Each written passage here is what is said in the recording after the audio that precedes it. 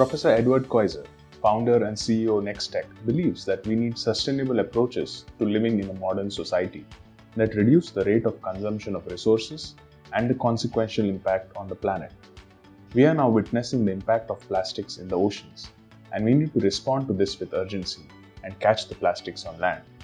Recycling of materials such as plastics and packaging is a key way to achieve this important mission. In this episode of Packaging Talks, Professor Koiser, in conversation with Dr. Rangaprasad, shares insights to understand the critical issues to ensure success with plastics recycling. Let's tune in to find out more. Hello, everyone, and welcome to Packaging Talks, our podcast series brought to you by the Packaging 360 team. Today, our guest is Professor Edward Koiser, who's the founder and CEO of Nextech.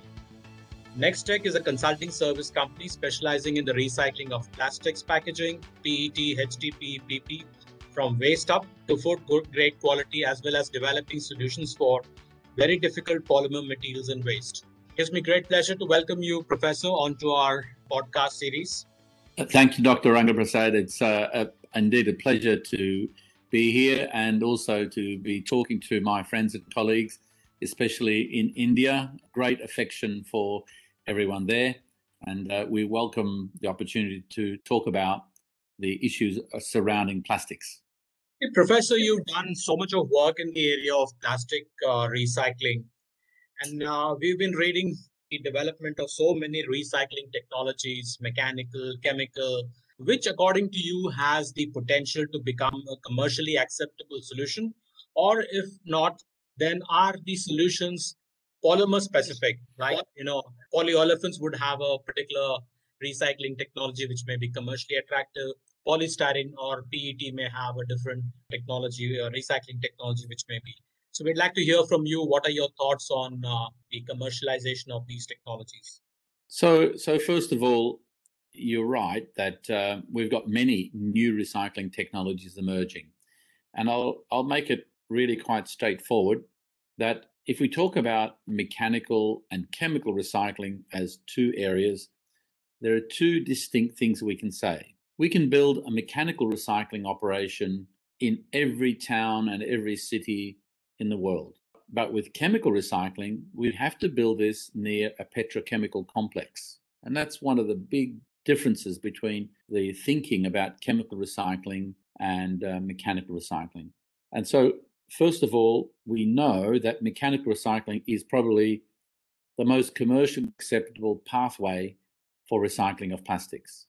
And the thing that we keep promoting, and especially in new installations, is to build the best possible recycling operation that can be done. And so this makes mechanical recycling very commercial and also very competitive with virgin plastic. Many of the factories that we design for recycling can make materials that go directly into new products. So, for example, perhaps non-food products like detergents and shampoo bottles and many other applications. And so this is really the first important point. There are also many recycling technologies on the market, both simple and also more sophisticated. So you can usually create a mechanical recycling operation that fits the budget and fits the size and the scope of a business idea. With chemical recycling, it needs to be done on a big scale. All big chemical manufacturing processes are done in multiples of 100,000 or more, much more. And so chemical recycling needs to feed a lot of material into a big plant. And that means there are big logistic issues, gathering material together, bringing it to this plant, and then pre-processing it. And the pre-processing could be problematic because chemical recycling will be split into two areas. Recycling back into oil-based materials that are fed into a cracker, or depolymerization where we break into monomers. Both of those processes are quite specific and different. There's no single process that will take mixed polymers and then convert them directly into new monomers. So I see mechanical recycling as the solution for right now. And in the growing years, we will see a greater focus on chemical recycling once we can solve the problems of collecting material and then converting it into a useful carbon-based feedstock for repolymerization. So, and of course, our focus has been mechanical recycling so that we can do things immediately.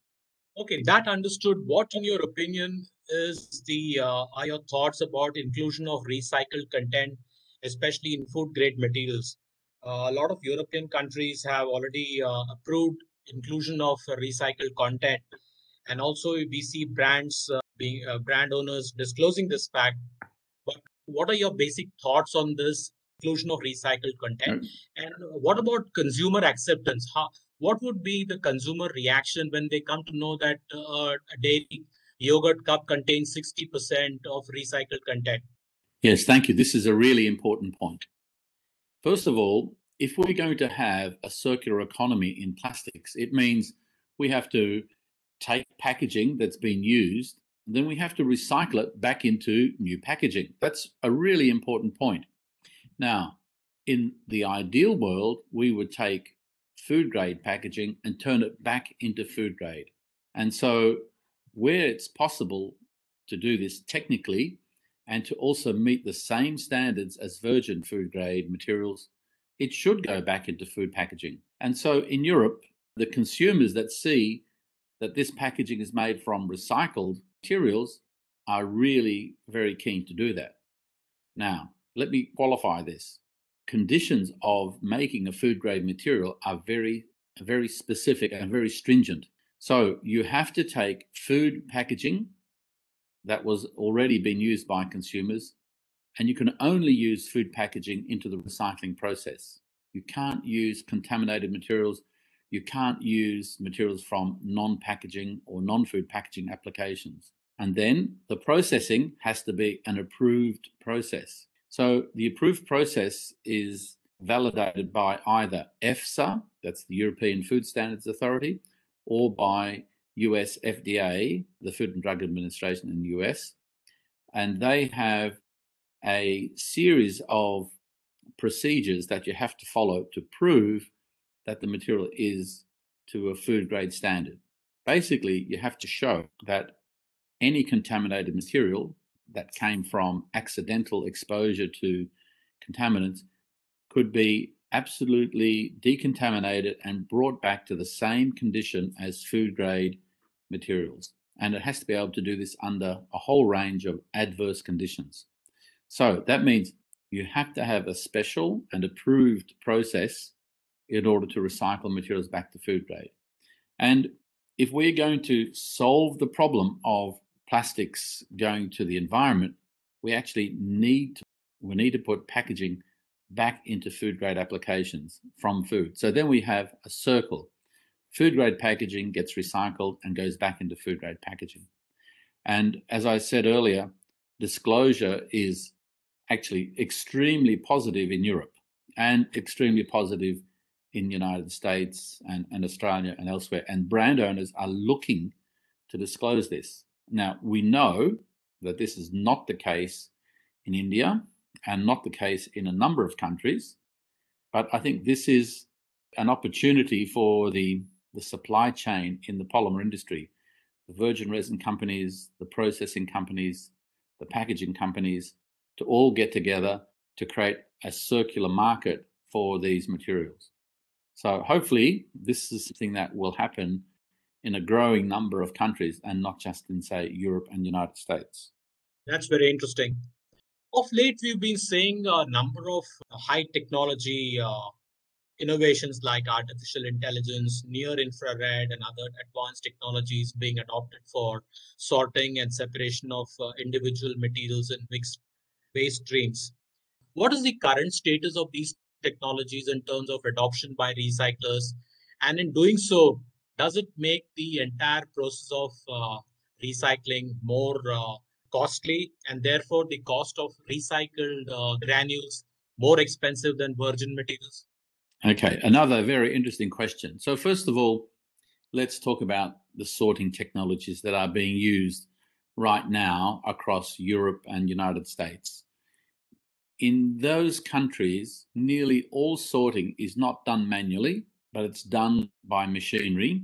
And the machinery is typically near-infrared detectors. So the machines have both near-infrared detectors to detect the polymer side through the infrared signal, and then they also look at the optical side of things, and the optical side of things so that they can detect the color of the item. So we can sort based on polymer and color using near-infrared. Now, we are seeing the adoption of robots, such as using artificial intelligence to sort on shape. So that technology is just emerging, and it's not really fully functioning at this stage. It can work at low rates and it can help, but it's not a primary sorting operation. It slows things down compared to simple NIR. The near-infrared sorting machines have been around for something of the order of at least 25 years, and the technologies are now very sophisticated. Yes, the machines are expensive, but a near-infrared sorting machine can sort 5 tons per hour. And if you were trying to do that with sorting by people, it would need something like 50 people working on this to get equivalent sorting rates. And of course, machines can actually see the molecular signature and people can't. So if you have colored items, the machines can actually do a better job. So I think the way we see this happening is near-infrared sorting will progressively be adopted very widely, and they are very productive machines, and the increase in throughput and the increase in quality will probably counterbalance the increase in cost. Now, you mentioned that this make recycled materials more expensive than virgin. Well, it is not necessarily the case. For many years, companies have been using near-infrared for sorting and recycling of plastics, and the cost of that material, the sales price, has been less than virgin. We are now seeing many materials costing more than virgin. Now, this is a matter of quality. For example, food grade quality. Food grade quality takes extra steps, and those extra steps will incur a higher cost. And the other factor is supply and demand. Demand for recycled material of high quality is very high, and it exceeds supply. So naturally, companies are putting their prices up because they can sell at a higher price. And my advice to recyclers who are in the business of recycling is to make the highest possible quality of recycled material to tight specifications, because it gives them the best business result. And of course, it then means that more people will look for material and take this away from the post-consumer area and put it into the recycling stream. Now, I've only mentioned NIR and artificial intelligence. The other work that's happening now is in the area of intelligent markers. And there are two technologies that I'll mention briefly. One is on the use of fluorescent markers, which is something that we have had a major role in developing. And we can say that we can use a range of fluorescent markers that can be used in sympathy and can work hand in hand with near-infrared sorting machines. And this allows an extra step in the sorting to be achieved by giving a signal to the machine that this is, for example, a food-grade package, or it could be that it's a bio-based material, or the signal might say it's a compostable material. So this new dimension to sorting can be achieved just by adding a fluorescent marker to a label onto a product, typically a rigid product and probably not a film. But the other area of technology that people are talking about are digital watermarks, which comes from the print on a label. And the digital watermark is often talked about as sorting technology.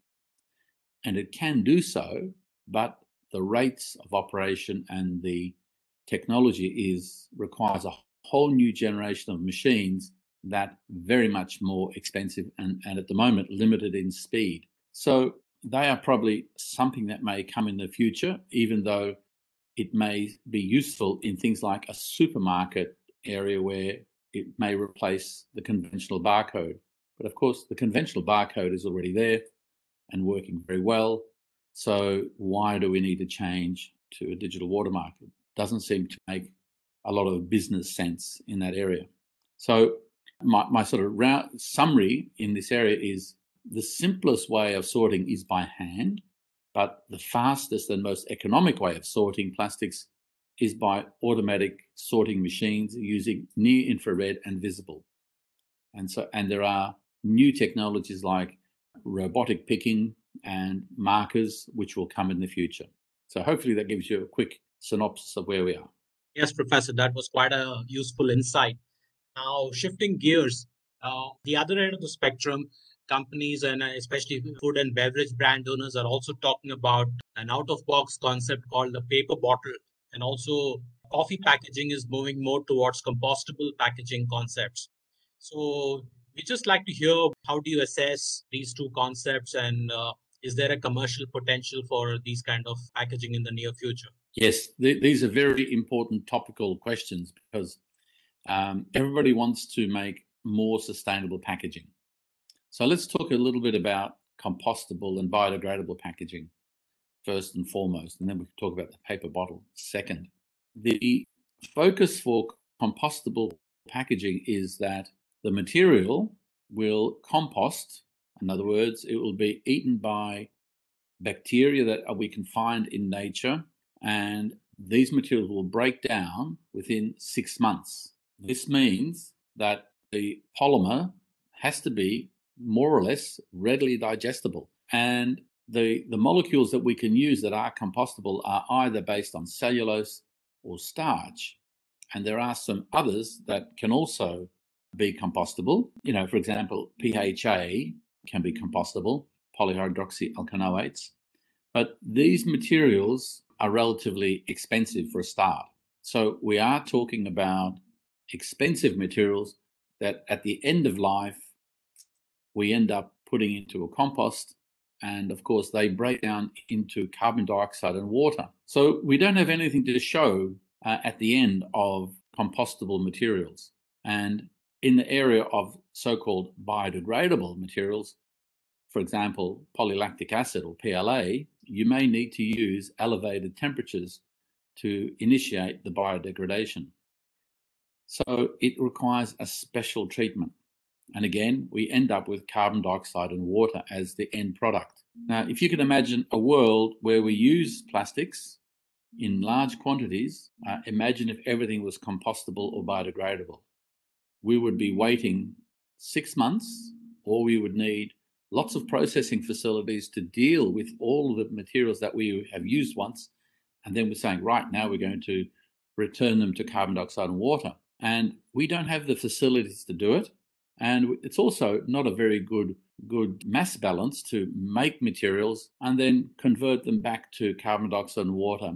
And then we have to start the whole process again of creating new materials, which of course is terribly wasteful for land and for energy and fertilizers and other things where we use bio-based materials. So I don't see compostable and biodegradable materials replacing the very efficient petroplastics. Now, these plastics that we use now based on fossil fuels can be reused and recycled if we take care on the sorting and using high quality recycling steps. And this way we can actually replace virgin plastics from being made and still end up with a useful material that can be used many times. And we've actually recycled plastics between 10 and 14 times and seen very good properties at the end of that life, provided we don't have contamination. So this is the key thing. High quality recycling will be a much better choice than compostable or biodegradable.